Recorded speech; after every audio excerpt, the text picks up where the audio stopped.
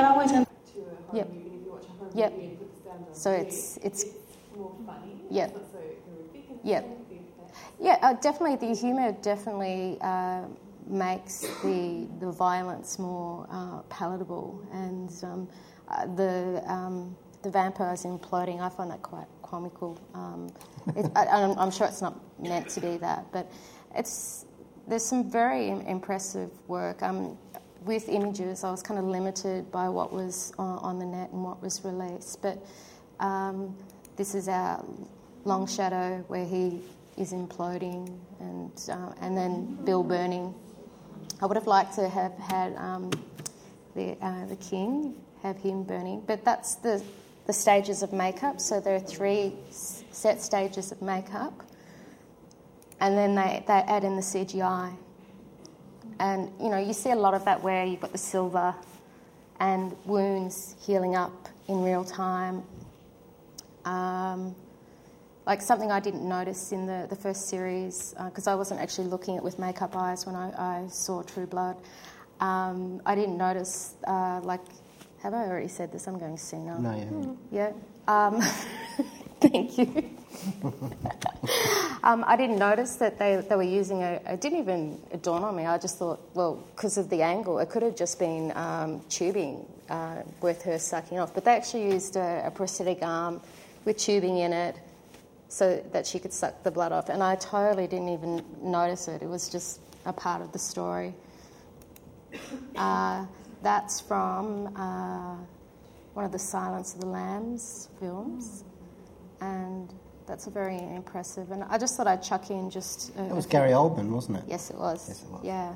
I just thought I'd chuck in a few character makeups as well, where this is from Pan's Labyrinth, and how, like, that particular character, the first character, just the way they rig up his feet, and, the use of blue screen as well with the CGI, it just really makes things come alive. And I think where CGI and prosthetics are really married really well is when it's just a vehicle that you see to tell the story. So you're not actually noticing the effect. When looking through the series, there were things that really kind of hit me in the head where you're going, oh yeah, that's CGI, boom, boom. But there were things that were really quite subtle where you just totally forgot and you were picked up by the story. And I think that's a sign of a really good series, where you get caught up in the story and not the makeup or the special effects. So, that's kind of... that's really about it. Does anyone have, like, any favourite? That's Guillermo del Toro's Yes. idea of what a children's movie should be. That's actually a really good film for...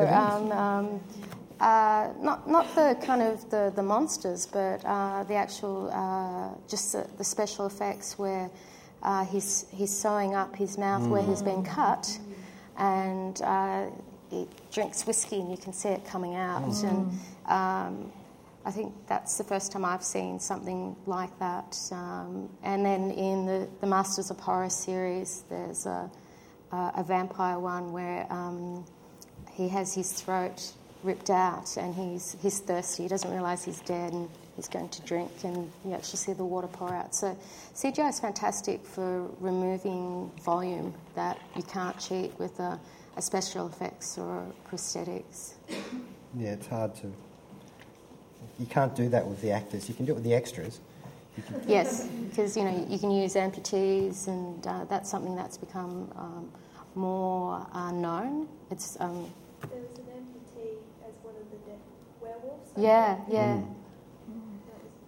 That was the special features. Yep. Yeah. Mm. I thought that special features about the werewolves was really interesting on the season 3 DVD about the CGI, that they wanted the transformation from werewolf to man to be a little more realistic and not have them sort of run off walls. Yeah. Teaching the werewolves all the rules to Yeah. stand Yeah. as the proper CGI. Yeah. Mm. And all the actors got to meet their wolves. That's so cute. Did they get to meet the were-pig, though? That's I like the the use of the CGI in the show, it's not heavy-handed too often.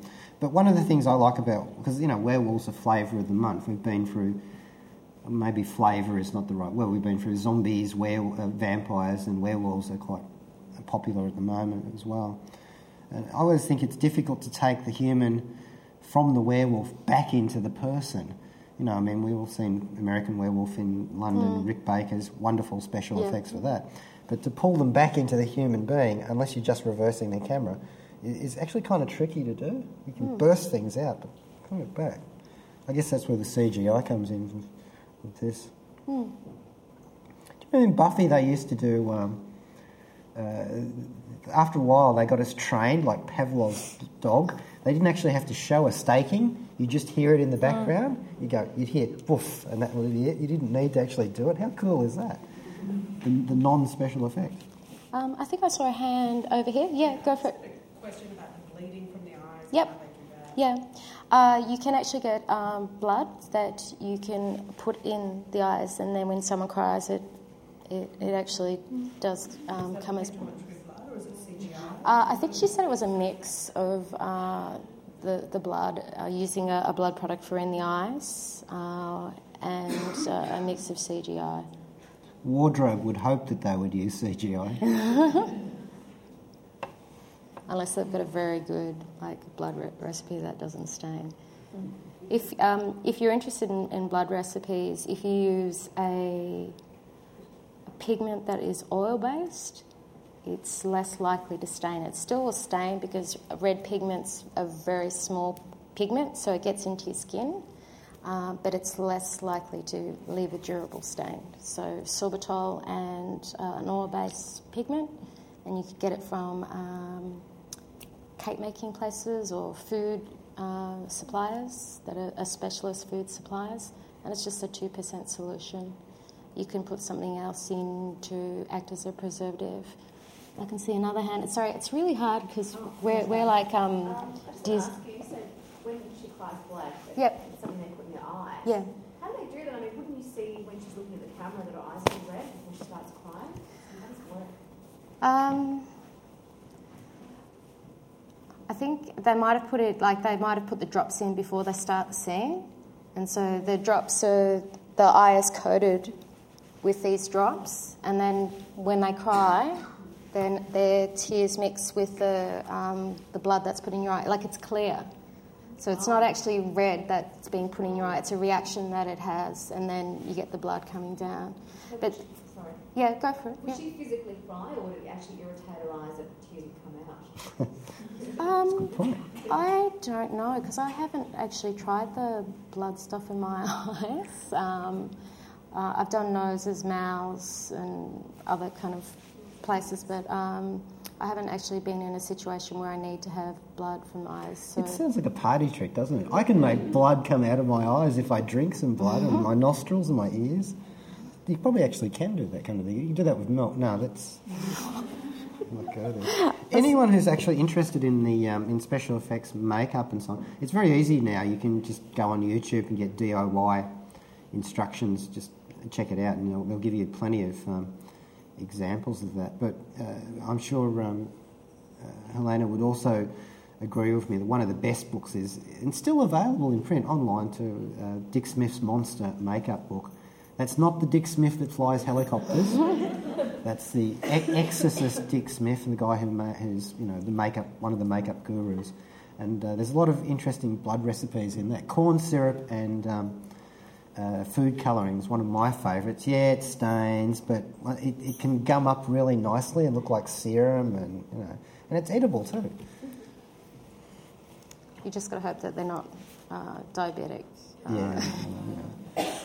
Extras. You would check that out beforehand. What about fangs? Where do you get fangs? Okay, you can get them online, or you can have them made. So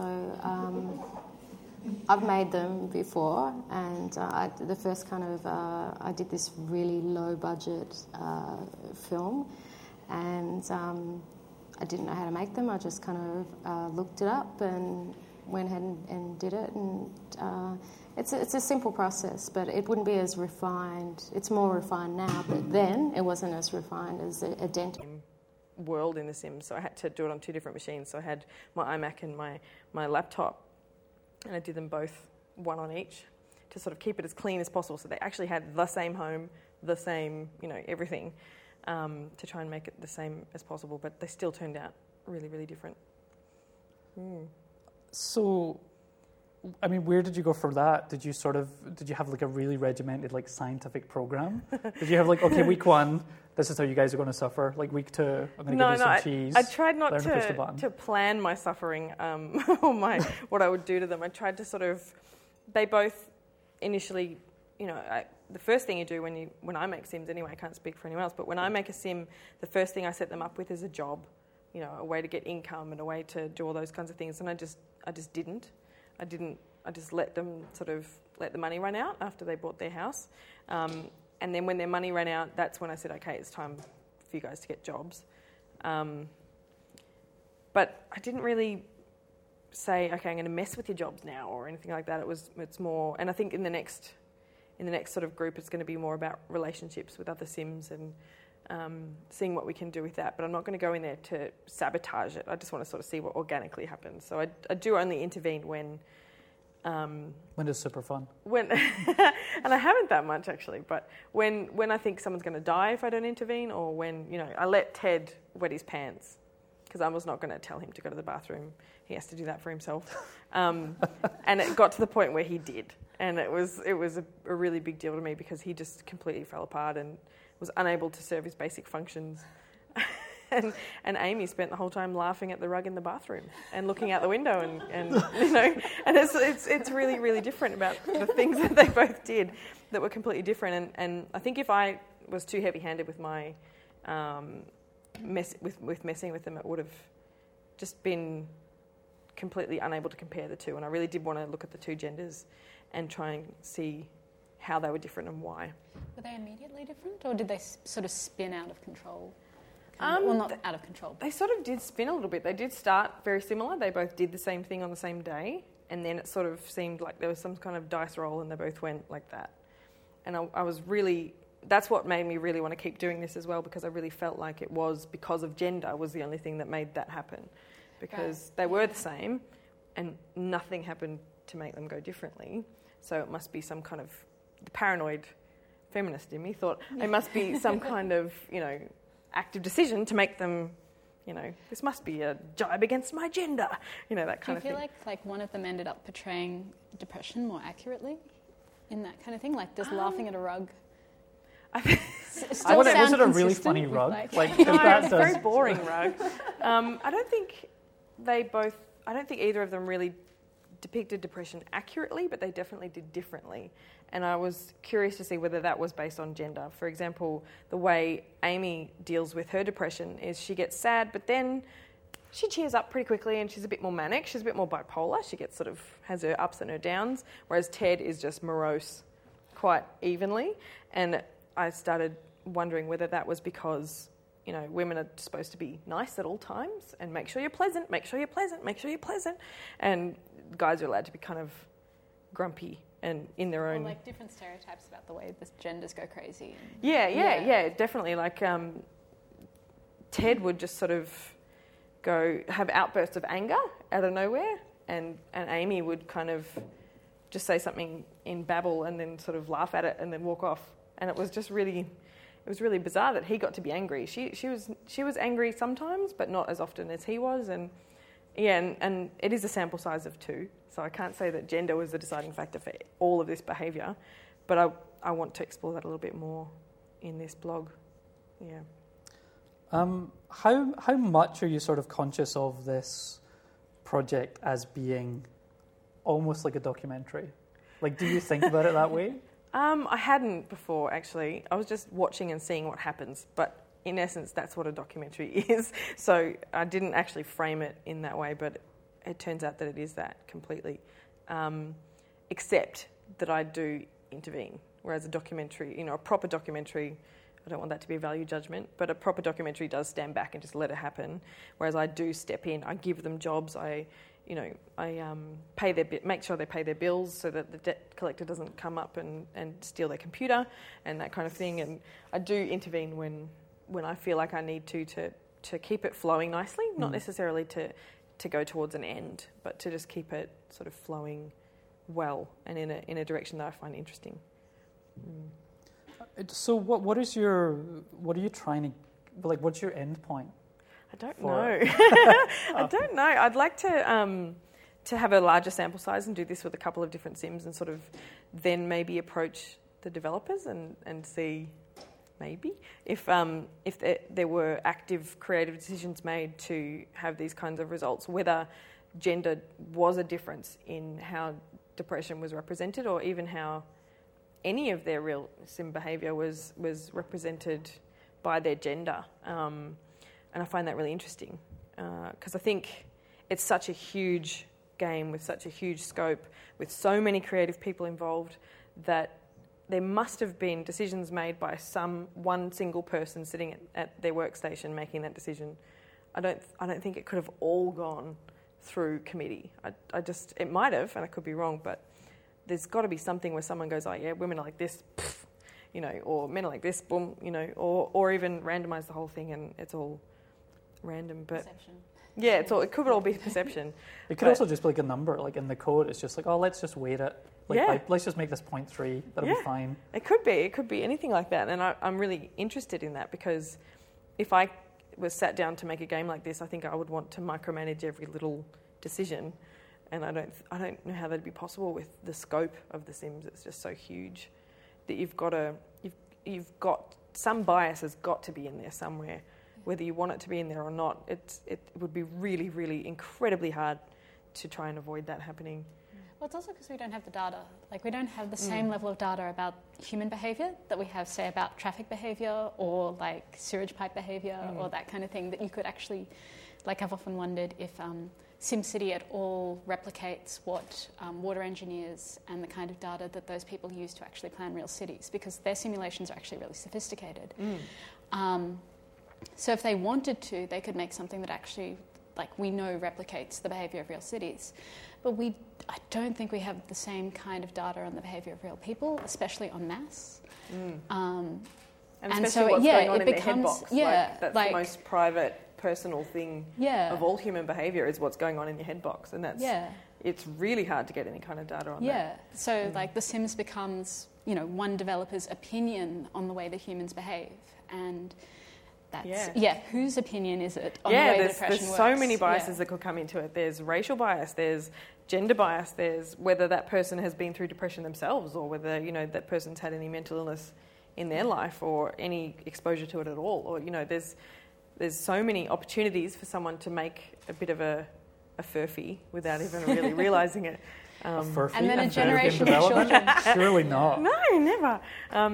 So I want to explore that a little bit more, and I'm doing a pretty half-assed effort at getting there, but I'm giving it a crack. It's interesting to me. There's also the fact that The Sims is ultimately, at the end of the day, an entertainment product. Yeah, it can't be too heavy. Like in terms of its presentation. But I mean, have you had any contact with the developers? Have they seen Sim Interrupted and just gone, what? They have seen it and they said they liked it and they sent me some games.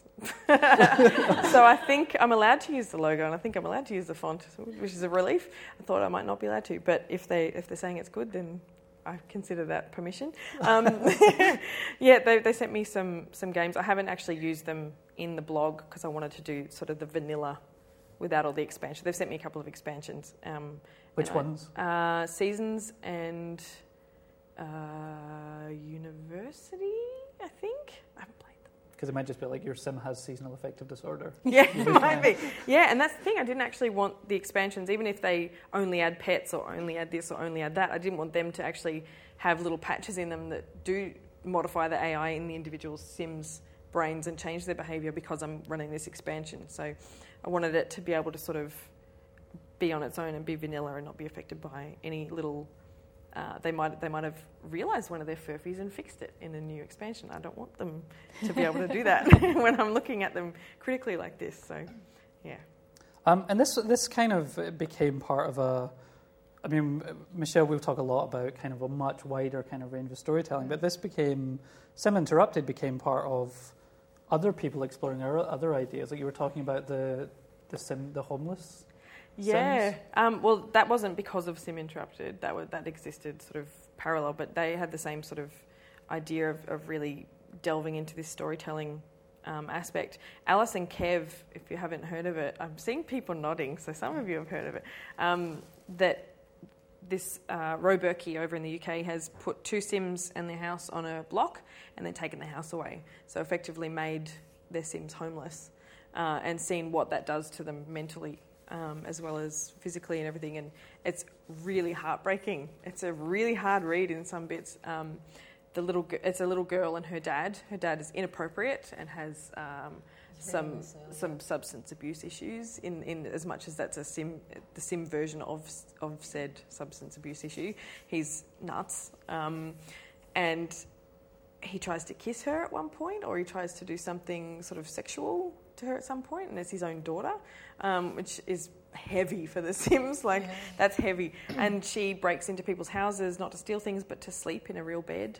And she raids their fridge for ice cream because that's something she never gets. And you're reading this blog, I was in tears. I was in absolute tears, going, "Why would you do this to these poor little Sims? And how do I get to do that?" So it was a big influence in Sim Interrupted to sort of look at Alice and Kev and see how you could just delve into some characters and explore them a little bit and see how dark you can make this game, or how you can read into it more than this happy, fun sim. Like that trailer was all woo! There was a scrap in there, but even that looked fun.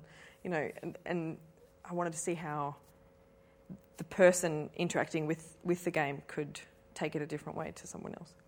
It is the idea of I think we'll talk about this later, but the idea of the Sims as a writerly text. Yeah. It enables the production of new texts through its systemic properties as well. I think it was almost the start of that because the first one came out in 2000. And games before that hadn't really had this curatorial aspect, like curatorial narrative. We've had God games, but not sort of in this micromanaged kind of scope. This is huge compared to what we had before. Yeah. Which is quite a nice segue into talking about Michelle's kind of background, which is in these sorts of much larger and much more diverse storytelling communities. So this is one for The Sims 2. This is just a live journal. And so people do these amazing, different types of things. And there's a Sims 3 one as well. So Michelle, how did you get into this? I honestly actually don't remember.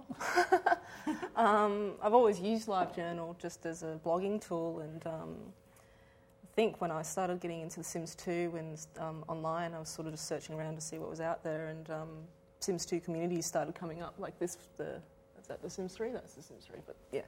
Same people run The Sims 2.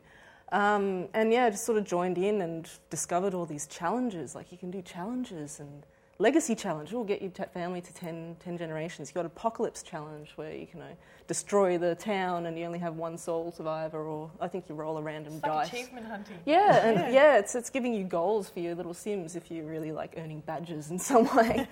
One I found today, which would be funny, Starving Artist. You can only earn money through writing or using your easel.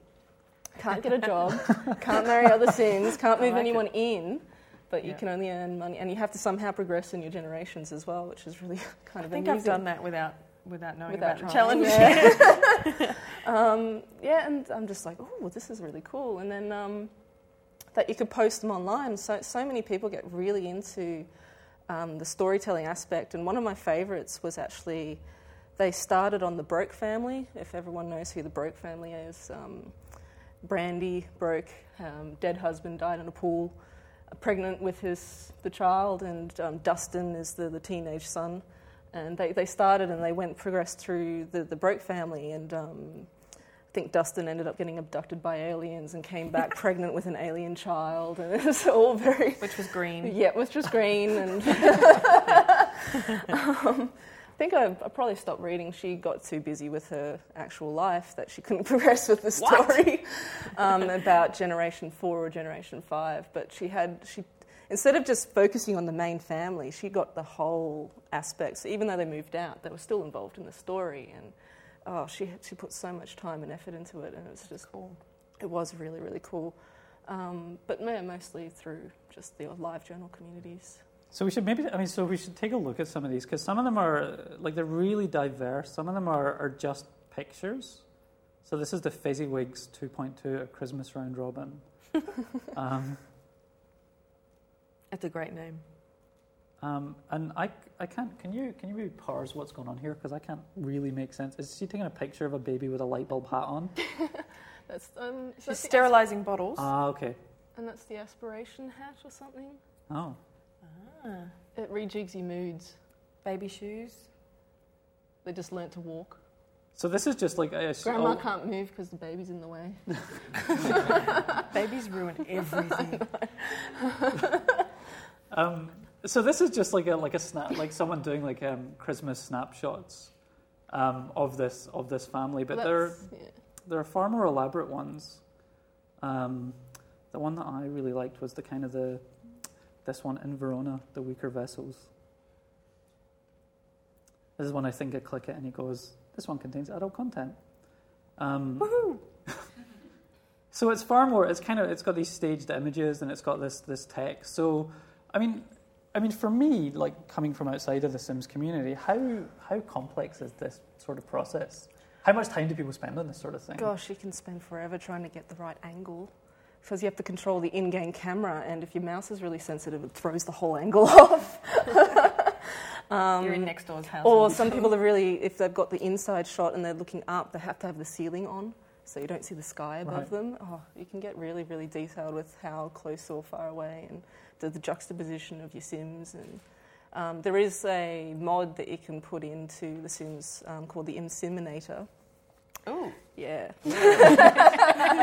And it can spawn a whole bunch of objects that have hacks, basically, and you can tell your Sim to do something, and then they can do a pose, and lots of people use those sorts of things to get the posing and the positioning of your Sims right. And some of them with the legacies, it's just more documenting what's going on in their little family.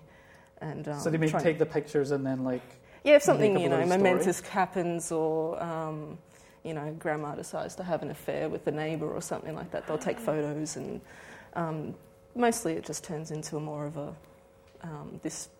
Some people like to try to make it really, really in depth, like with the Broke family, but mostly it is just humorous commentary. My crazy Sims are doing this, and I left them alone for 30 seconds, and then they've gone off and ruined the whole family, sort of thing, which is kind of the organic nature of the Sims. You can just leave them alone, and they will go off, especially if they've got the romantic aspiration, or if they're a bit,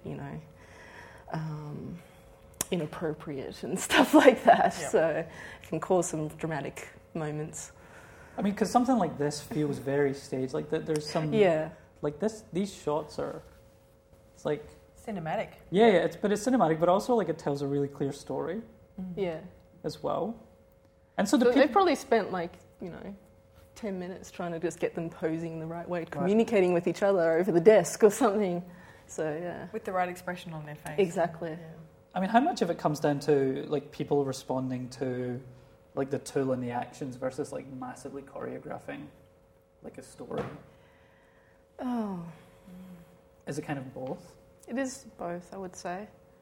Some of them, like this particular story, they're obviously really trying to get into the posing of the pictures, so it's just a lot more narrative versus just documenting through pictures. Others are just picture, one line commentary. So it's really up to the person who's developing the story. It's up to what they want to do. But more dramatic storylines probably lend themselves to the more choreographed stuff too, because you want that tension and that sort of... Yeah, it's got to have an influence. They usually have things in mind that they want to at least orchestrate to develop those plot points, but some of them can be really, I want to control everything. Others just say, oh, well, I'll make my Sim do this and see what happens. So it's kind of more like an improvised, like document or a mockumentary type thing. What do you think it is about The Sims that sort of draws people to this process and like this kind of diversity of process? Oh gosh, I don't know. I'm willing to open it over to anyone else, but the developers are aware of it, I think. Because you do have the camera button, where you can take a screenshot. In the HUD. It does go into. I think your in-game has. I can't remember if it's in Sims 2, but I've noticed with Sims 3 you have like your little photo album of your life story. Can't remember. I've not really taken any photos in Sims 3, but Sims 2 it went into your little scrapbook, as it were, and you can actually open up your scrapbook and actually put your own narrative within the Sims. Okay. So, but all this, obviously the photos that you take get saved to a folder, so you can easily access the game data and just extract all your images. In Sims 3, it seems to go to the launcher. Yeah. And then you can grab them from there. Fair enough. And put them in your blog. As these people How would you know? How would I know that? Yeah. Well, Sims 3 also has the online integration as well, I think, with your online EA Games login, Origin, and all that sort of stuff. So. Yeah. So like so the developers are like pushing this part of it. Wasn't there a Sims 2 Stories? I can't remember. It didn't last very long. No, it didn't. No. I think they tried to go with that, but people like doing their own thing. They don't want to have stories given to them. Yep. It feels a lot like, turning the sound off a movie and sitting there with a friend and just like making up dialogue kind of thing. Yeah. Especially this scene here. Your mind wanders just thinking about what they're talking about because it does look quite intense. That guy does kind of look like Hannibal from that new TV show. She's going, how much of that has he drunk so far? There's a great one where she's like yelling at him. Look at that one. Look at that. Look at that. That's intense. I've never heard that took hours. Yeah. Because before that they were deciding whether they should dance or something like that. Yeah, like it's like scrolling through these is amazing. I wanted to very quickly look at this is one of the challenges that Michelle was talking about. Which one's this? So starting out, so this is about... that's the SimNation one. Yeah. Build a city. And it has these kind of rules for how to create Sims. So you roll a d6. Cool. And that determines the number of Sims for every family. For every Sim, you do another roll to determine their gender. It's a similar setup for legacy challenges to determine your traits and aspirations and stuff for your Sims, or your founder, as it were. Yeah, and then it kind of people go on to like... So this is someone who's actually kind of gone through it as a first time. So they've made all these characters. And they're all kind of trying to, I guess, repopulate there. I like this, like, turn off vampirism. Like, yep. That's just true for everyone, I think. Wants to become a city planner. That's going to be hard when there's no city. Have 10 simultaneous lovers. Turn off stink. That'll help with the lovers thing, I think. Those two things go hand in hand. So, I mean, Michelle, there's a lot of these different, like, strategies you were saying. Challenges. Yes. If you go on like the Mod The Sims 2 website, or even EA Games forums would probably have just people listing all these challenges that they've come up with. Most common, I would say, is the legacy challenge, trying to achieve a 10-generation family through one founder. I never really got any far with mine. I always gave up about generation 5, or if they died or something. And do people get really competitive with it? Is it kind of a... I don't think it's a competition, really. Depends on if you're jealous of custom content as well. There's a lot of people post their stories online that go, "Oh, where do you get the custom content from?" 90% of it, I think, would be commenting on the fact that they've got shiny eyes or pretty hair, or where do you get that couch from, or something like that. It's a lot like Minecraft videos. Yeah. That talk all about, where's that texture pack? Where's that? It's very similar. Very similar. I don't say they'd compete with other storytellers or anything like that. Right.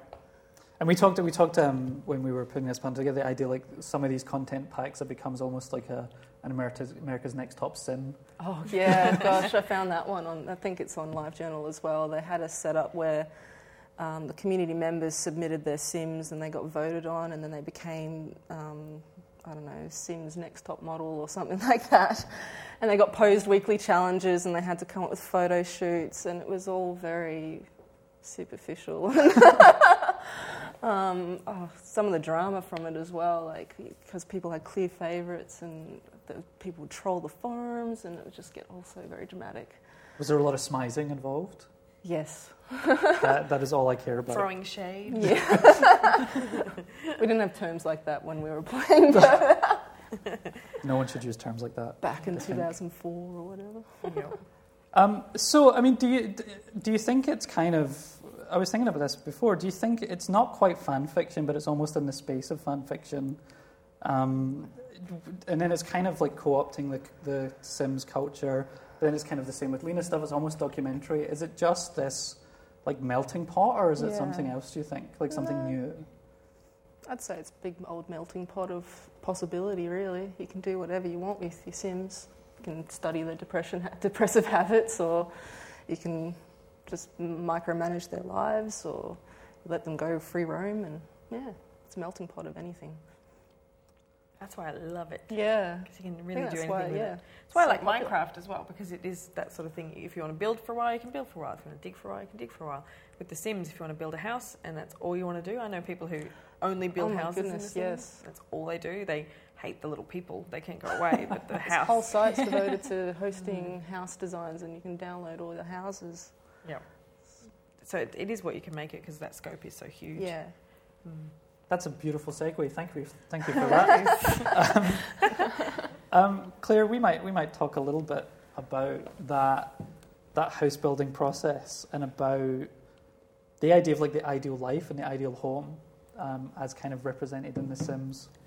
Yeah, I think it's really interesting because the early like Sims games, you had like an attribute called room, which was like the Sims had to be an environment they really like, and that was in Sims 2. And it kind of took more of a back seat in Sims 3. Like they still get happy if they're in a beautiful place, and although they can simultaneously think their surroundings are vile and be happy it's beautifully decorated, which I can understand. I hate decoration too. But like, it's interesting that like the very early Sim games had sort of, because they'd come out of SimCity and that kind of thing, they had this huge emphasis on the idea that you're trying to build a house that's having this effect on your characters. And the later game is a lot more about like you build a house to make yourself happy. The characters don't really care about it, so the game kind of re-understood what the role of architecture in this game was, and that it wasn't like so much a game mechanic, it was just an expressive force that you use the same way that you're painting these people's lives. And I find that really interesting because you can kind of look at The Sims as an evolution of dolls' houses and that thread of toys. And if you look at kind of 18th century dolls' houses, they came as a package. Like your dad might make one for you, that kind of thing. You were a girl, you weren't going to sit down with woodwork tools and put it together yourself. And like a lot of all the pieces that came with it were like pre-made and that kind of thing. And the only control that you had was over the dolls. And by the time you get to The Sims, the way it's set up and the way that the builder is set up it's very, very similar to SketchUp. It's very similar to the kind of programs that you use if you're trying to arrange your furniture for like IKEA, or if you go to like a McMansion builder. It's very similar in the sense that like it's a modular system. You pick parts, you pick colours. Like you don't really design for kind of emotional mood so much. So it's very, very similar to the way that consumers pick their houses, and that kind of reflects the change in particularly women's ability to control their environments, to own their own houses, to have some kind of say in the making of their space. And so it reflects that, like, actually really quite strongly, like this big shift in also people in general's ability to control their environments and to, like in the old days, people just built their houses kind of the way the houses were built. And they did it for centuries. Like they built it the same way because that's all they had. And we've moved to a system where the house as a means of personal expression is much, much more prominent. And for the wealthy. For the wealthy. Even for IKEA and that kind of thing. Like, even for like the McMansion style of house, like you look at flat pack houses from the 40s, it was like, oh my God, we've got 4 different options of houses, so much choice. And now you go to Meriden and it's billions of different options of houses. And I think it's really telling in that trailer that it's so focused on the house building and like that is an aspect of that kind of thing. But it's interesting to me because it's essentially a toy for children, as adults as well. But if you grow up playing it instead of playing with more traditional toys, it will shape your expectations about what you think what level of control you think you should have over your environment, or what level of control you dream of having over your environment. And to me, that's really interesting as an architect because it really emphasises kind of variety. It emphasises colour and texture. It hugely emphasises the contents of your room, and it doesn't very much emphasise like where you are in your city, the relationship of the inside to the outside. It doesn't very much emphasise light and shade, although they want lots of light, and the Sims in the early games want lots of room, like just more space the better, no matter how hard it is to clean or anything like that. And that kind of, again, that reflects like a developer's agenda about what's valuable in architecture and what's valuable in like the way that we organise our lives. And to me it's interesting because there's no counterpoint to that. There's no like option for me to go in as an architect and be like, no, value these other things.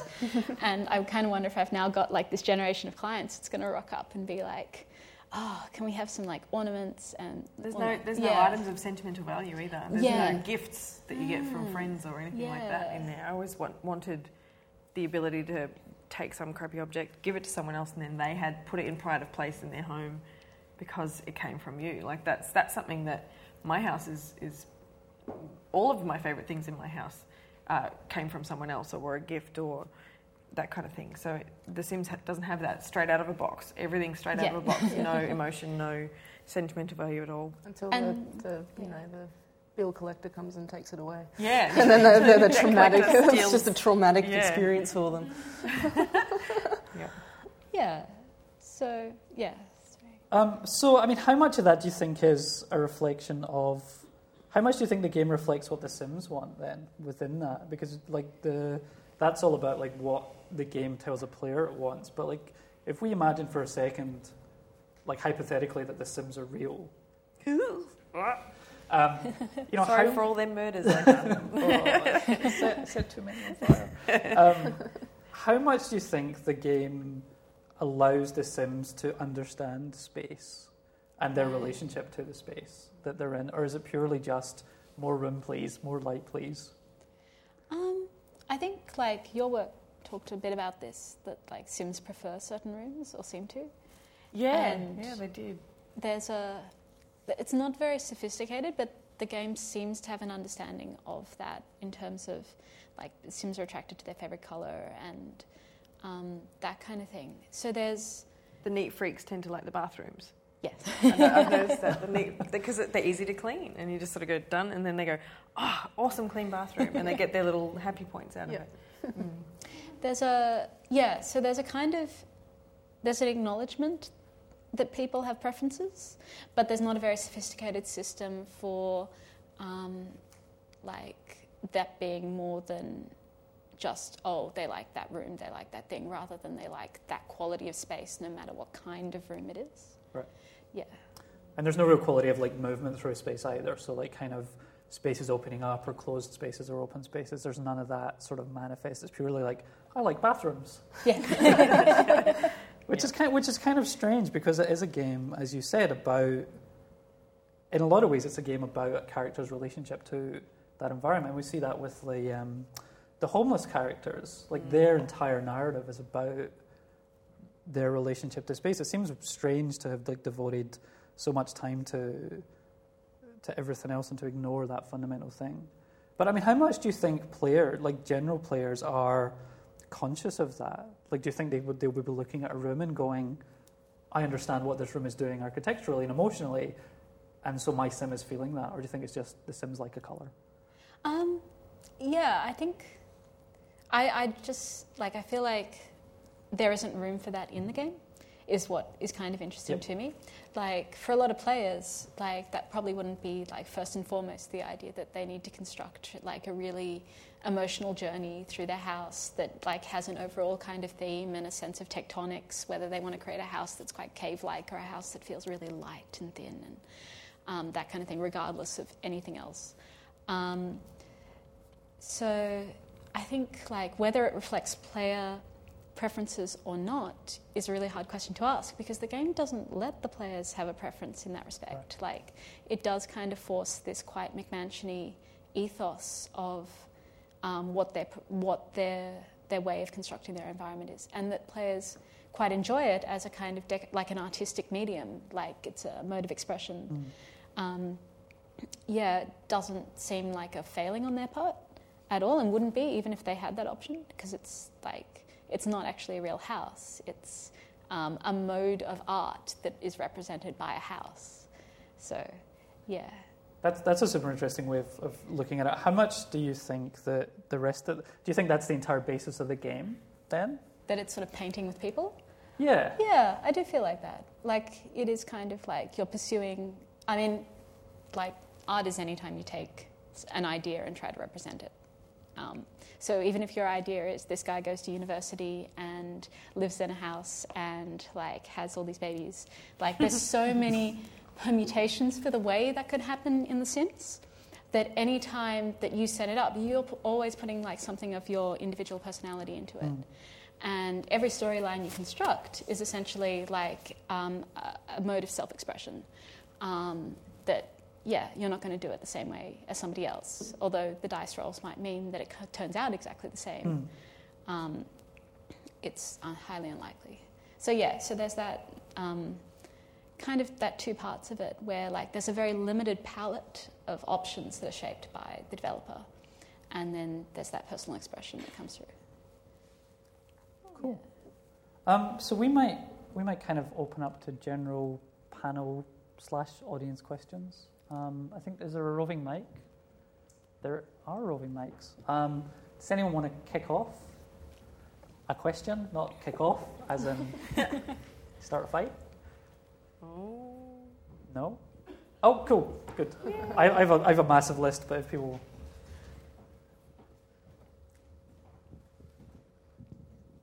Hello. Hello. Hi. I was thinking about with The Sims, the whole duality thing. Because the thing is, every time you first get a game, especially a game where you can create things, you usually borrow from your own life. And so, I mean, when I first got the game, I created most of my family members. And so it kind of gives this weird thing where you go, all right, I've created myself, created my brothers, and let's see what happens. And the weird thing is, like, after a while, you kind of think, well, maybe my brother doesn't want to survive this trip to the pool, and and it's interesting because you start realizing that you're controlling your family, and you're pushing them in a way that you want them to act. And so you start looking at yourself going, well, is this how I want my family to act? Do I want them to be, like, better? Do I want them to have better jobs? Do I want to live in a bigger house? And it's strange to me because, like, you start applying your own personality to these games, and you start changing the things around you. Like, I think I had a friend of mine who created, well, he had a girlfriend at the time when he had the game, and created, like, they were married. Then they broke up. So she died. Strangely. Harsh. Just strangely, one day she just didn't come back home. Whoops. And so I found it very interesting that with these games you have more control of your own life in a strange virtual manner. And actually, strange enough, last year my likeness was put into a video game. It was a third-person shooter game called Max Payne 3. And the strange thing about it was, just like The Sims, because this is what reminded me, was that when I played the game, because my face is actually in the game and I can control myself, which I thought was great. Strange enough, when you play online, other people are you. So I came across a situation where, let's say, you come around a corner and I could see myself. But there's a guy who was really better than me at this game and had my face and was killing me.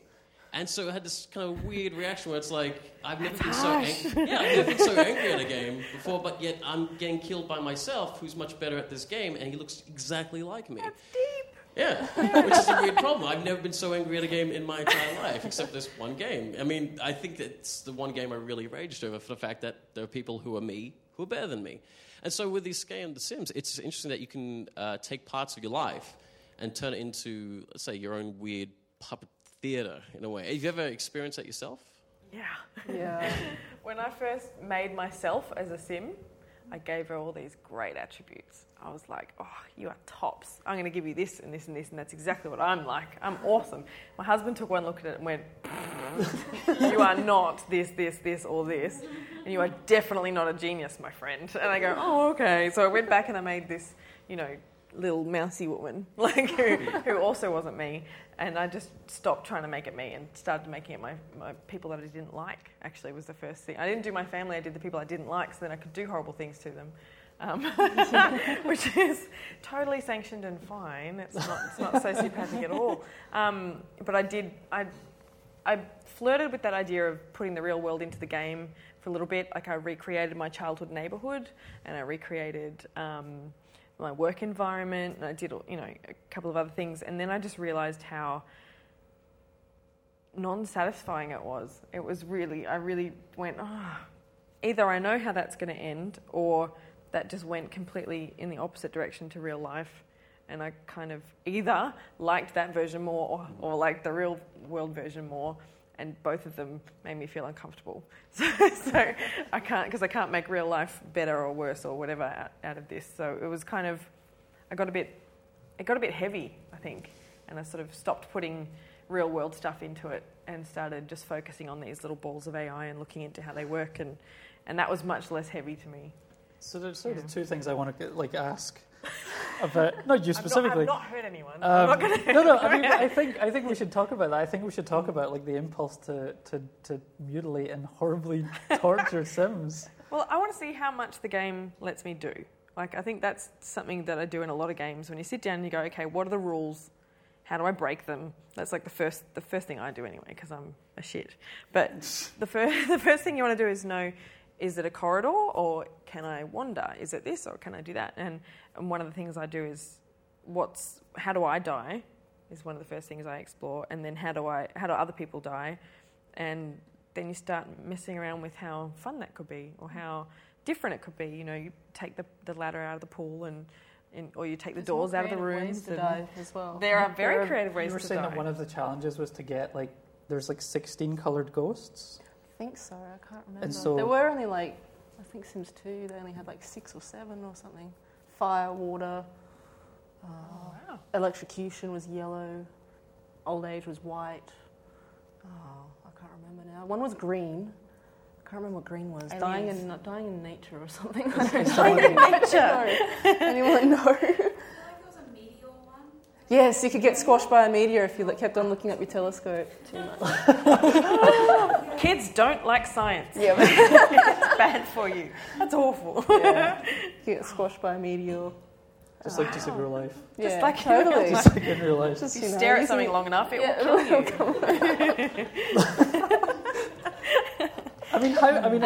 That's it's sort of taking those aspects of it. They move the Sims into a fantasy world. So much of it is kind of grounded, but that overt death stuff just feels like it's hey, we've gone a bit loopy. But I think it was a really interesting thing that the vanilla game, without any DLC or expansion or purchased items, you couldn't actually just kill another Sim as a Sim.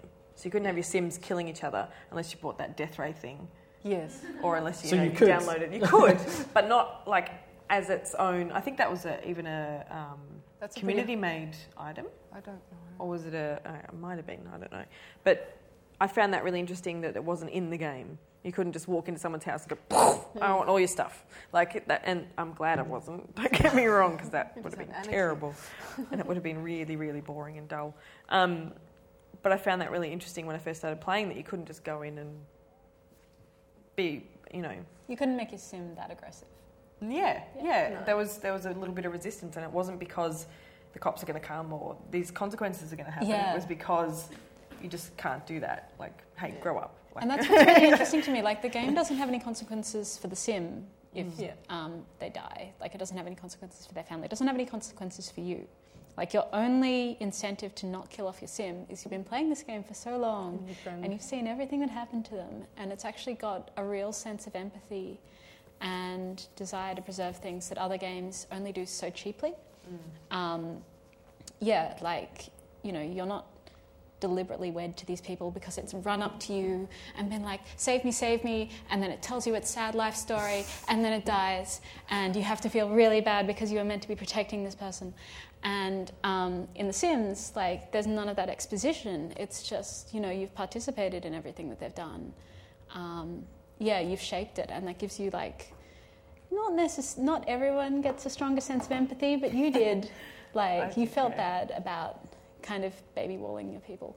Yeah, it was fun for the first 2 weeks, and then you kind of go, oh, I'm a bit of a bad person, aren't I? Yeah. And you kind of go, yeah, I probably shouldn't do that. But the novelty wears off is basically what I'm saying. Like, as even if you don't have that empathy, the novelty does wear off, and you have to do something else with it. You can't just spend the whole time killing people. You probably can. Someone probably has. But I don't want to meet that person ever.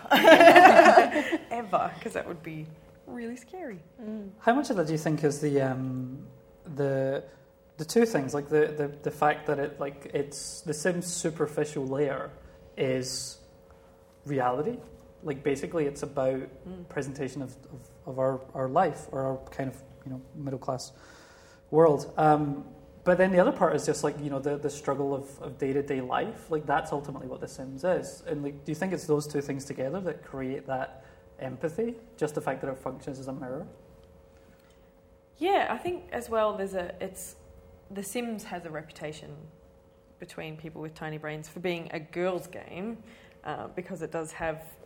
Because girls played in equal numbers to boys? Because girls played in equal numbers, how dare they, in equal numbers to boys. And it had, domesticity about it, I guess. But I think the people who played it... Like, I remember I sat down to play it. My first son was a couple of months old, and I was like, I'm going to play video games again. This is going to be awesome. I'm going to sit down and play video games and have a bit of escapism. And I'd made my house unwittingly, exactly like it. She was a mum and she had kids and she had all these jobs to do, and I was changing the nappy of one baby and then this and that, and I was like, holy shit, this is not escapism at all. What are you doing? What are you doing? And it's that kind of the gender split I find really fascinating about when people think it's a girls' game and why they think it's a girls' game, and how that affects the player and how they interact with the game as well. I find that really fascinating. Probably because I get shitty about that kind of thing. Yeah. No, I find it... Do you find that weird? Because it's actually... You've actually got the same split in people's hobbies. Like, men's hobbies are games and sports, and women's hobbies are basically like shopping and knitting and like these basically like light chores. And so Sims simulates light chores and is therefore like women's kind of... Yeah, and you touched on the dollhouse thing before. I think that nails it a little bit. Like that's sort of... It's easily put in that category. Whereas I think if you look a bit deeper, the game's got much, much, much more to offer than that, and it is what you make out of it. And I think I found it quite interesting that a lot of these communities exploring the storytelling aspect of it are dominated by women. There are a lot of women saying, I've done more than just changing nappies in this game.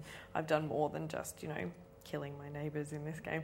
And I find that part really fascinating and kind of cool. It was the first game that made me go, yep, I'm a gamer and I'm okay with that. And this is my little portion of the gaming community that I'm allowed to be in, which that's extremely problematic, as we all know. But that was the first one where I went, yep, that's mine. I'm allowed to be in there. That's fine.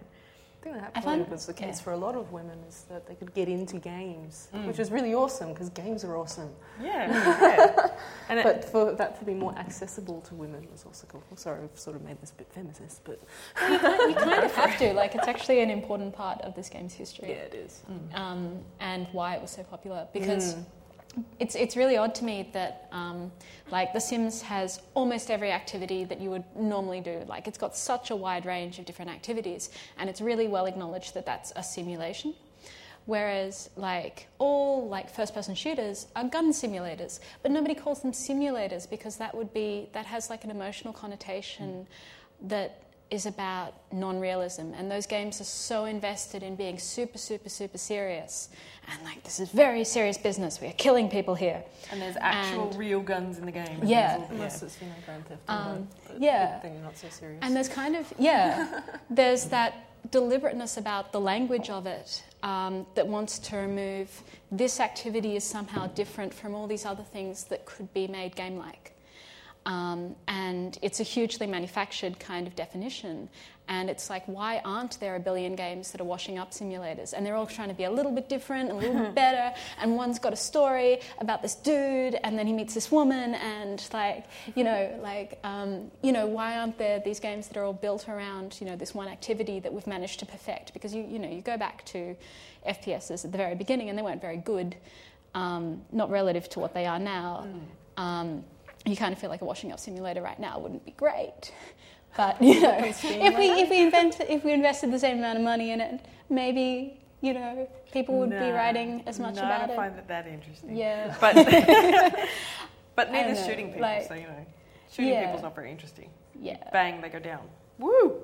I do love games where you can shoot people. Sometimes it has its place. Don't get me wrong, but for domesticity to be treated as boring, and then military games to be treated as these amazing feats of technology and feats of manhood and interestingness, I find completely hypocritical and dumb, because they're both just numbers behind the thing. Yeah. They're both like abstractions from the real world that have been made up for gamers to have. Yeah. And the distinction feels really artificial to me. And I think The Sims puts it on a level playing field a little bit. It makes domesticity approachable for men as well, a little bit. In something that might be considered a girl's thing, there's plenty of stuff in there to say the contrary, and to say that, hey, there is no girl's thing, so shut up. Just play this game and it's fun, and each gender has the same attributes, and each gender can have the same aspirations. And, while I'm interested in finding out the difference between the two genders, I think they are pretty much...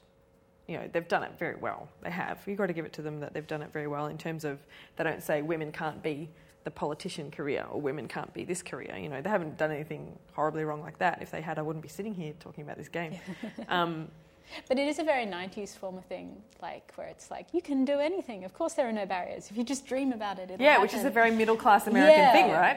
You can do whatever you put your mind to. Sometimes you can't, because there's systemic oppression in the way, and there's things that will stop you. But and it's that very middle-class aspirations. It's it's a very McMansion-style house, and it's a very the place that they live in. It's so customisable too, especially in Sims 3 compared to Sims 2. Sims 2, you had a number of textures that could go on tables and chairs and couches and all that kind of thing. Sims 3, any texture on any object pretty much you could do. Oh, you have the colour changer and everything. Yeah, the colour changer and all the fabrics and all the, all that. I love that. Yeah, it's fantastic. Awesome. It's what I wanted out of The Sims 2, but why did I want that out of The Sims 2? And I'm actually impressed with how much from The Sims 2 that people made themselves, with their own little hacks or customisations that they actually took and put into Sims 3. I was actually really impressed with that. It was cool. It was very cool. But it's interesting to me that what are they setting up by letting you customise absolutely every little thing, and how interesting would that be if you could do that in the military first-person shooter? If you could customise every single little thing that happened, how different would it be? And would it have that scope for being a little bit more interesting, perhaps, than just shooty bang? That's my little soapbox. Do we have any more questions? Yes. Yep. Oh. Do you want to wait for... You're fine, you can project. For the podcast. I can repeat it. That the Sims overemphasises Western and particularly American values. Yeah, definitely. Yeah. The whole, you can be whatever you put your mind. You can, you can do whatever you want to do. And home ownership and really suburban style living. And huge spaces. Even making that something you want is a really Western, particularly American craving. To actually want to own a home. There's not many people that actually want to own a home anymore. Even in middle-class circles, people are going, that's a shitload of money, and I could be spending that doing something else. So it is definitely, I think, the American dream. You can synthesise the American dream in this little bubble and do whatever you want, and very, very, very easily make money no object. You just go into the console, type ka-ching, gives you $1,000. You go into the console, type motherload, and it gives you 100 grand. Yep. Like, it's so easy to just go, money is no object. I'm going to do motherload 18 times. Woo! And then you get to just make whatever you want. And I wasn't really big into the modding scene or the communities behind the games or anything, and I still knew how to do those cheats. They are very, very easy to find. How do I get more money in The Sims? Google. And it's that kind of thing that I think goes into the American dream as well, of just amassing wealth and doing whatever the hell you want with it, and no consequences, no benefits, nothing bad, nothing good happening, just wee. Yeah, I find it very disturbing that it is kind of set up as a dream simulator and then it has a very limited range of dreams. I mean, I guess I wouldn't find that nearly as disturbing if it wasn't that The Sims was practically the only thing out there kind of doing that.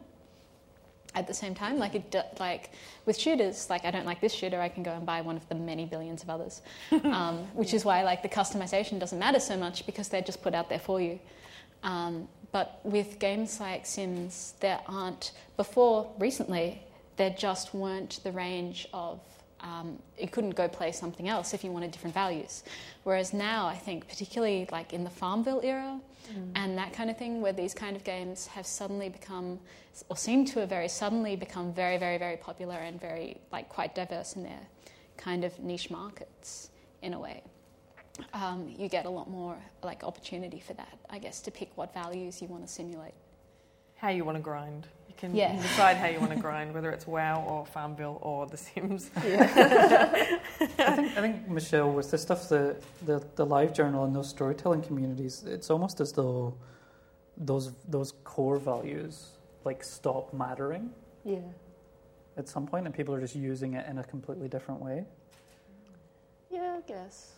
Do you think the stories that people tell are still reflections of the underlying kind of base values that The Sims is imbued with? I think so. Well, it depends on where you want to take the story. Especially with that Verona one, that's obviously a little bit outside of Sims because it's all got a bit of a theme. But if you're playing to the core expansions and everything, where you've got your university, so you send your Sims off to university, that's a very middle class thing to be able to achieve a uni degree. Oh gosh, I can't remember how many there are. Lots. That's with the American values, is that the only holiday pack is a Christmas pack. You don't have any other holidays in The Sims. I never had the holiday pack though. But even the stuff packs, or H&M stuff pack, or IKEA stuff pack, or Diesel. Diesel oh one. God, really? Yeah. Katy Perry stuff pack. So it's kind of hard to avoid in some aspects. It's if you want to go outside of that sphere and go into other people's and what they've created and download other custom content to actually get that sort of diversity into your world. If you don't go to EA for it, because they're not going to give it to you. It's always going to be the little American dream. Any more questions? Yeah, hello. I think, do you think maybe the game's good because it makes people strive to do better in a way as well? Some people might have chosen then to become an architect after playing this game because you build houses and stuff. Well, that's interesting. Maybe. The game has I have heard of friends that they've had kids and they love building houses, and that's obviously given them inspiration to become an architect or something like that, but not really anything concrete. I don't know, I could easily see it like that in terms of the game, not so much what the game has the characters inside do, but the skills that it actually gives the player. I could easily see, someone, if they just make all this money and then spend all their time designing houses, really wanting to. I could also see it being the kind of tool that you use as a kid to become a filmmaker later on in life. It is kind of a very easy... It's a lot easier than sitting down and writing a story. You just set up the interactions. You don't have to, write about, how he saw the nape of her neck and was, so enthralled and rah-rah-rah. Because, you don't have to worry about how bad you are at writing or anything. You just kind of sketch it out. And it's like having really talented actors at your disposal. You're just You're really good at improv. Yeah. I think for me personally, it was really interesting to see when you decided on an aspiration for your sim, say they wanted to be an artist or something, they'd get this urge every night to practice painting or to practice doing something. And it made me go, oh, hey, if I want something, maybe I should practice at it. I'm not that bright. But like it was that sort of active reminder to this, you can grind at stuff in real life, and that might have benefits to you as a person later on. And I think, it's sad that it took a video game to teach me that, but school was not great. So it was something that I think really helped me, seeing that aspect of it. The sim interacting with their passion made me look at how I interacted with my passions as well. I mean, that's interesting, because that is like taking almost the positives of the other question. It's like actually some of these values that the game has are good values to kind of embody. But I guess, I mean, with your... I don't want to sound like I hate this game. Like no, but I think it is. I think with a game like The Sims, you have to accept the fact that it is a multi-million-dollar project made by a corporation to sell X number of units to X number of people to make. And then it's probably going to be happy. bought by parents who want to, like, the kind of parents that are going to buy it want endorsement for their values for, like, their littlies. Yeah. But I think I wanted to touch on, back on Sim Interrupted, Lena, because we were talking before about the idea of resilience and like this, whether or not you could create a sim who got so depressed that their empathy score went up because they could understand how other people would feel, or whether or not that was just completely outside of the values of the game. Yeah, there wasn't much scope to actually make that happen, but I wish that it did. I wish I wish there was a little... I understand pain now, kind of little achievement unlocked. Yeah, a little bar weeks saying of misery. Weeks of misery achieved. Therefore, I understand other people's misery, and now I take frozen meals to my friend's house when they don't come out of their house for 6 weeks. Like that kind of that would be great. I would love that if that was part of The Sims. But I have to see how far I can break them to see really what can come out of it. I don't think their interactions with other Sims change because of their own personal journey very much.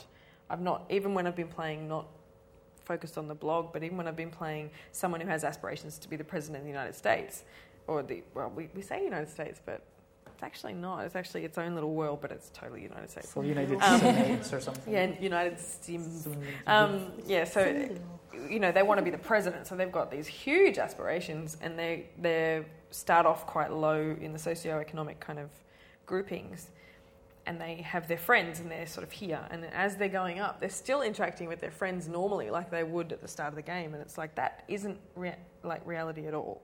No. You would start to find you're in different worlds now. You can't communicate the same as you could anymore. Kind of like the optimism of that in a way. Yeah, and it's quite sweet that you never forget your roots, and we're all a little Kevin Smith, that kind of thing, and it's all sort of, but it's not reality at all, and I find that part really interesting, that their own personal struggle doesn't seem to influence how they act around people.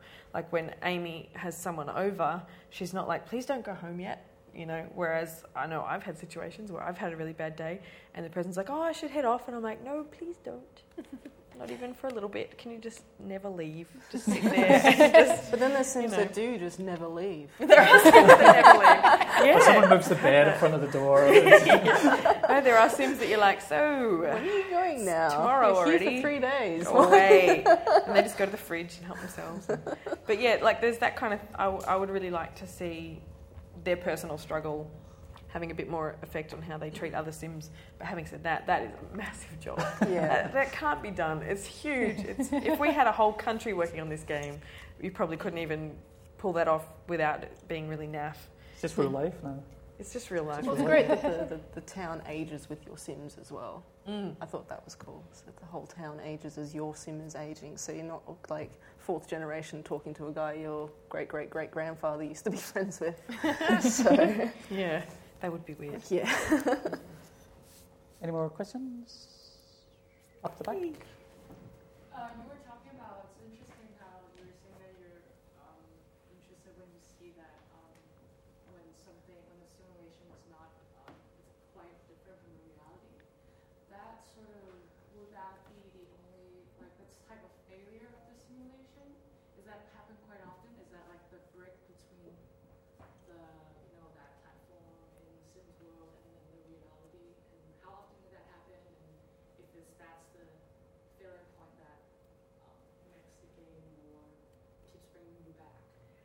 I think if it was any other game, you'd consider that breaking the immersion.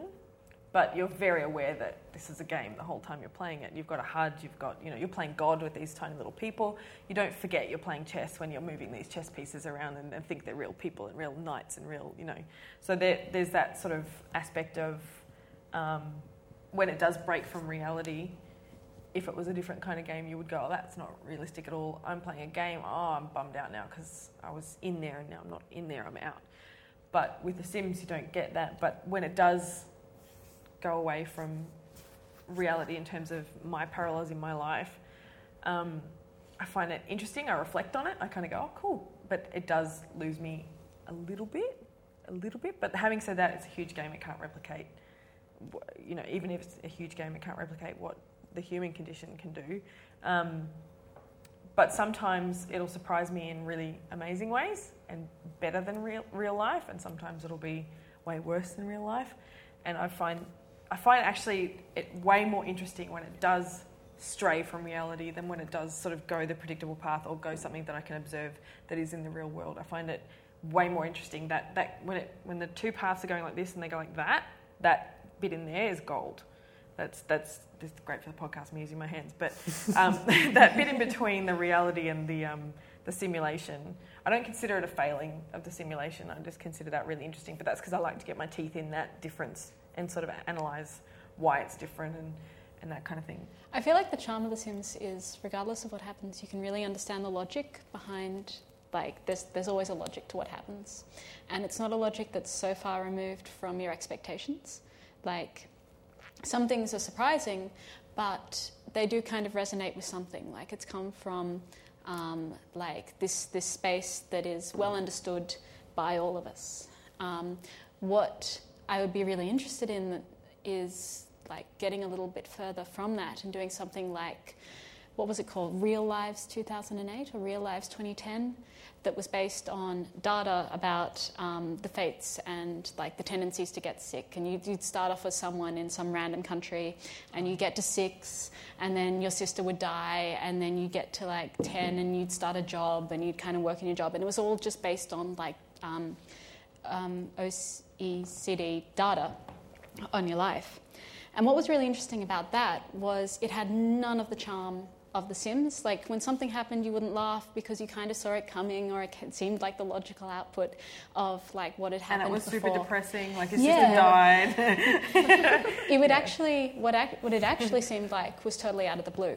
And what that made really clear was how totally unpredictable and totally out of someone's control some people's lives are. And in a way, the value that pressed was so, that had such a really strong message that you could accept that these things are going to be, because the whole game simulation actually is kind of like that, you can accept that it's in that space. Because because The Sims exists in a space where it's so clear throughout the entire game that everything is a follow-on from everything else, and that life consists of some consistent track, be it upwards or downwards. Doesn't really matter if it turns out different from reality, even though I'd like a simulation, not necessarily this one that does track reality. It matters that it's consistent with that value of the game, I think. That's kind of that impression of the world that the game kind of relies on, I guess. And you've got to remember as well that it is a product and it is something that we play for entertainment. So you do have to have your set rules and your little world, and the player knows exactly what they can and cannot do within that little world, and that's satisfying. Reality is really not satisfying. Reality is really scary. Reality you cannot control. Reality you cannot understand. No matter how smart you are, how old you get, how wise you get, there's stuff that makes you go, what? And there's been a lot of it this month, I tell you. But that's very comforting, and that's, I think, why we go back to these systems over and over again, is because we can frame it in this tiny little box and go, I know exactly how everything in that works, and I don't in the real world, and that's really scary. We might have, maybe just, you might need to be our last two. So Michael there, and then here. Yep. I work in a sales role at JB, and I had a customer come up, a mother, wanting to buy The Sims for her daughter. And I know now, like, a lot of parents have a lot of input whether their children should play, at what age to play shooters and this and that. Mum said, I want to buy Sims for my daughter. She's 8. And I thought, I don't know. She put me in this position to make the decision for her, and usually the parents do it themselves. And the daughter was there, and she's looking at me, and her mum was like, what do you think? And I'm like, I was thinking, when I played The Sims when I was like a teenager or whatever, there were 3 things I mainly did. 1, build houses. 2, kill Sims in the pool. And 3, have sex. All the other females in town. Yeah. And I thought, well, this little 8-year-old girl that actually wants the game, so all her friends play the game, and she might just want to do that whole dollhouse thing. But then I started thinking, well, it's rated M or whatever it is, and what if she goes delving into that more relationship side of the game and all that other stuff? And my conscience was thinking, no, I don't think it's appropriate for this girl who's 8. I told her mum, I don't know, and I sort of went and whispered, because there was relationship stuff like that. And then her mum turned to the door and went, no, sorry, I don't think we're ready for that. And the girl was straight into tears and was like, well, Mum, my friends have it. They left, and I felt, a bit bad for breaking this girl's heart. Do you think I made the wrong choice? I think you did the exact right thing, and I think what she should have done is perhaps taken your advice, done a bit more research, bought the game and played with her daughter. Yeah. So that then she could monitor what I don't want to put this woman on the spit, but to then she could decide what was suitable or not for her daughter, because that's what parents need to do. And even if you're a parent that doesn't like game, I'm a parent, and I'm lucky enough to have a bit of game literacy, and my son benefits from that, and so will my baby son as well. But we've got to remember that how parents get really scared about what games have in them. They don't understand them. They didn't grow up with them. A lot of parents, some parents did. Some parents get really scared. Some parents, therefore, automatically go, don't like it, none of that. And you can't say none of that anymore because they're so in our society.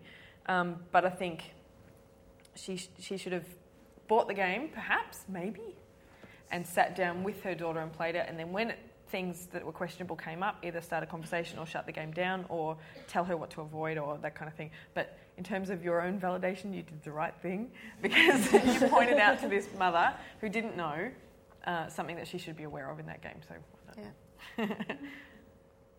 yeah, I heard an anecdote, or didn't heard an anecdote, read a tweet by a friend of mine who saw the neighbour's 6-year-old daughter skipping down the street with a copy of Modern Warfare 3. She seemed so happy. Yeah. I probably would have been too at her age.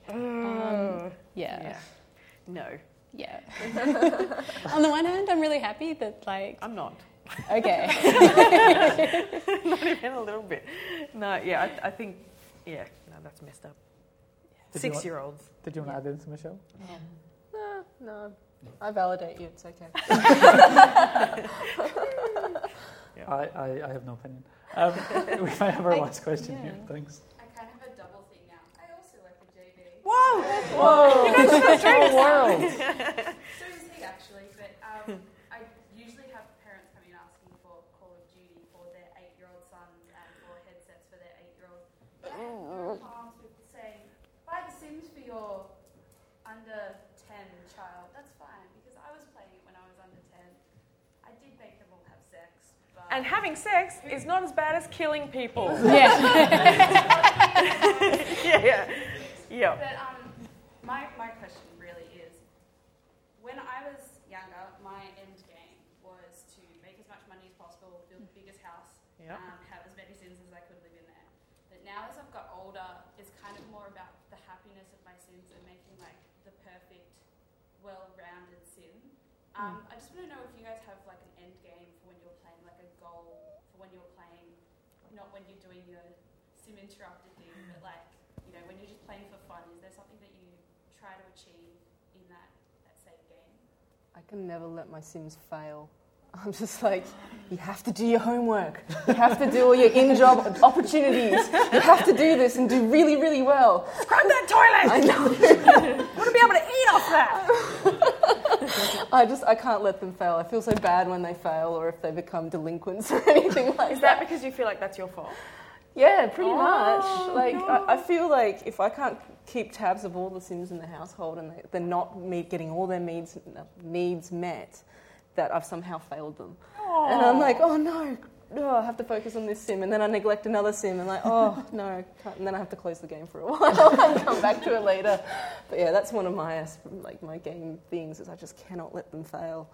If they're medieval Sims, they probably need needs as well. Yeah, true. Nicely done. I have a little bit the opposite. Like, I tend to use it a little like an executive sand garden in like, it's just to go in, to kind of tinker around for a little bit and kind of, just send them off on errands and kind of, more like a gardening kind of experience than trying to be like, okay, this is my goal. I'm going to set out to do this kind of this week. Yeah. I have a number of different Sims that serve different purposes to whatever I feel like when I sit down and play it. So there's one up-and-coming corporate dude who's like awesome. He could be a model in his part-time work, you know what I mean? He's like... He could be a part-time model. He could be a part-time model. Yeah. He could be a waitress. It's that kind of... And that's when I feel like being that particularly high-powered soup kind of guy. And then there's ones where I just build, and then there's ones where I want to... actually made a Sim to have a baby, so then I could have the baby from day dot. Yeah. And then so that the Sim that has the baby, screw her. The baby is the one that I want to dictate how their life goes from start to finish, because they do age and they do die of old age eventually, and you can see this baby from in its mother's tummy to dying of old age, and that's the part that sometimes I like that, sometimes I find that too heavy and I can't do it, and then sometimes I really love to get into that whole, you are my person and I'm dictating, especially as a parent, I get to dictate exactly how you feel about the world and how you react in the world. I can't do that with my boys in real life because they're autonomous beings, unfortunately. Unfortunately, a lot of parents don't realise that. Yeah. So I can't do that with them, but I can do it in the game. And so it's, I was shocked by my own treating domesticity as escapism when it was just like my real life, but you can actually tweak it to still get something out of that, even though it is a domestic thing. I really do love making sure these little people grow up to be good humans, which is my goal in real life as well. Yeah. Cool. On that note, please join me in thanking Lena and Michelle and Claire. You have been listening to an ACME podcast. For more recordings of talks and live events, go to ACME Channel and the ACME at it.